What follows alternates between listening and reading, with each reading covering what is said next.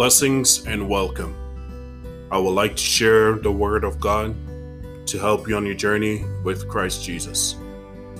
Today you're reading from Proverbs 18 in verse 21. The tongue has the power of life and death, and those who love it will eat its fruit.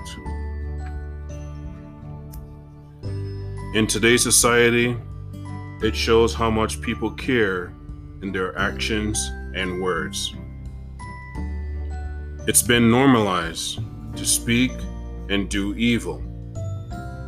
But Jesus is warning against such behavior because it will lead to destruction. Speak and act in the love of Jesus because it will bring peace, blessing to our spirit, soul, and body. I pray and hope these words will help you today. I pray you stay strong in the love of Jesus.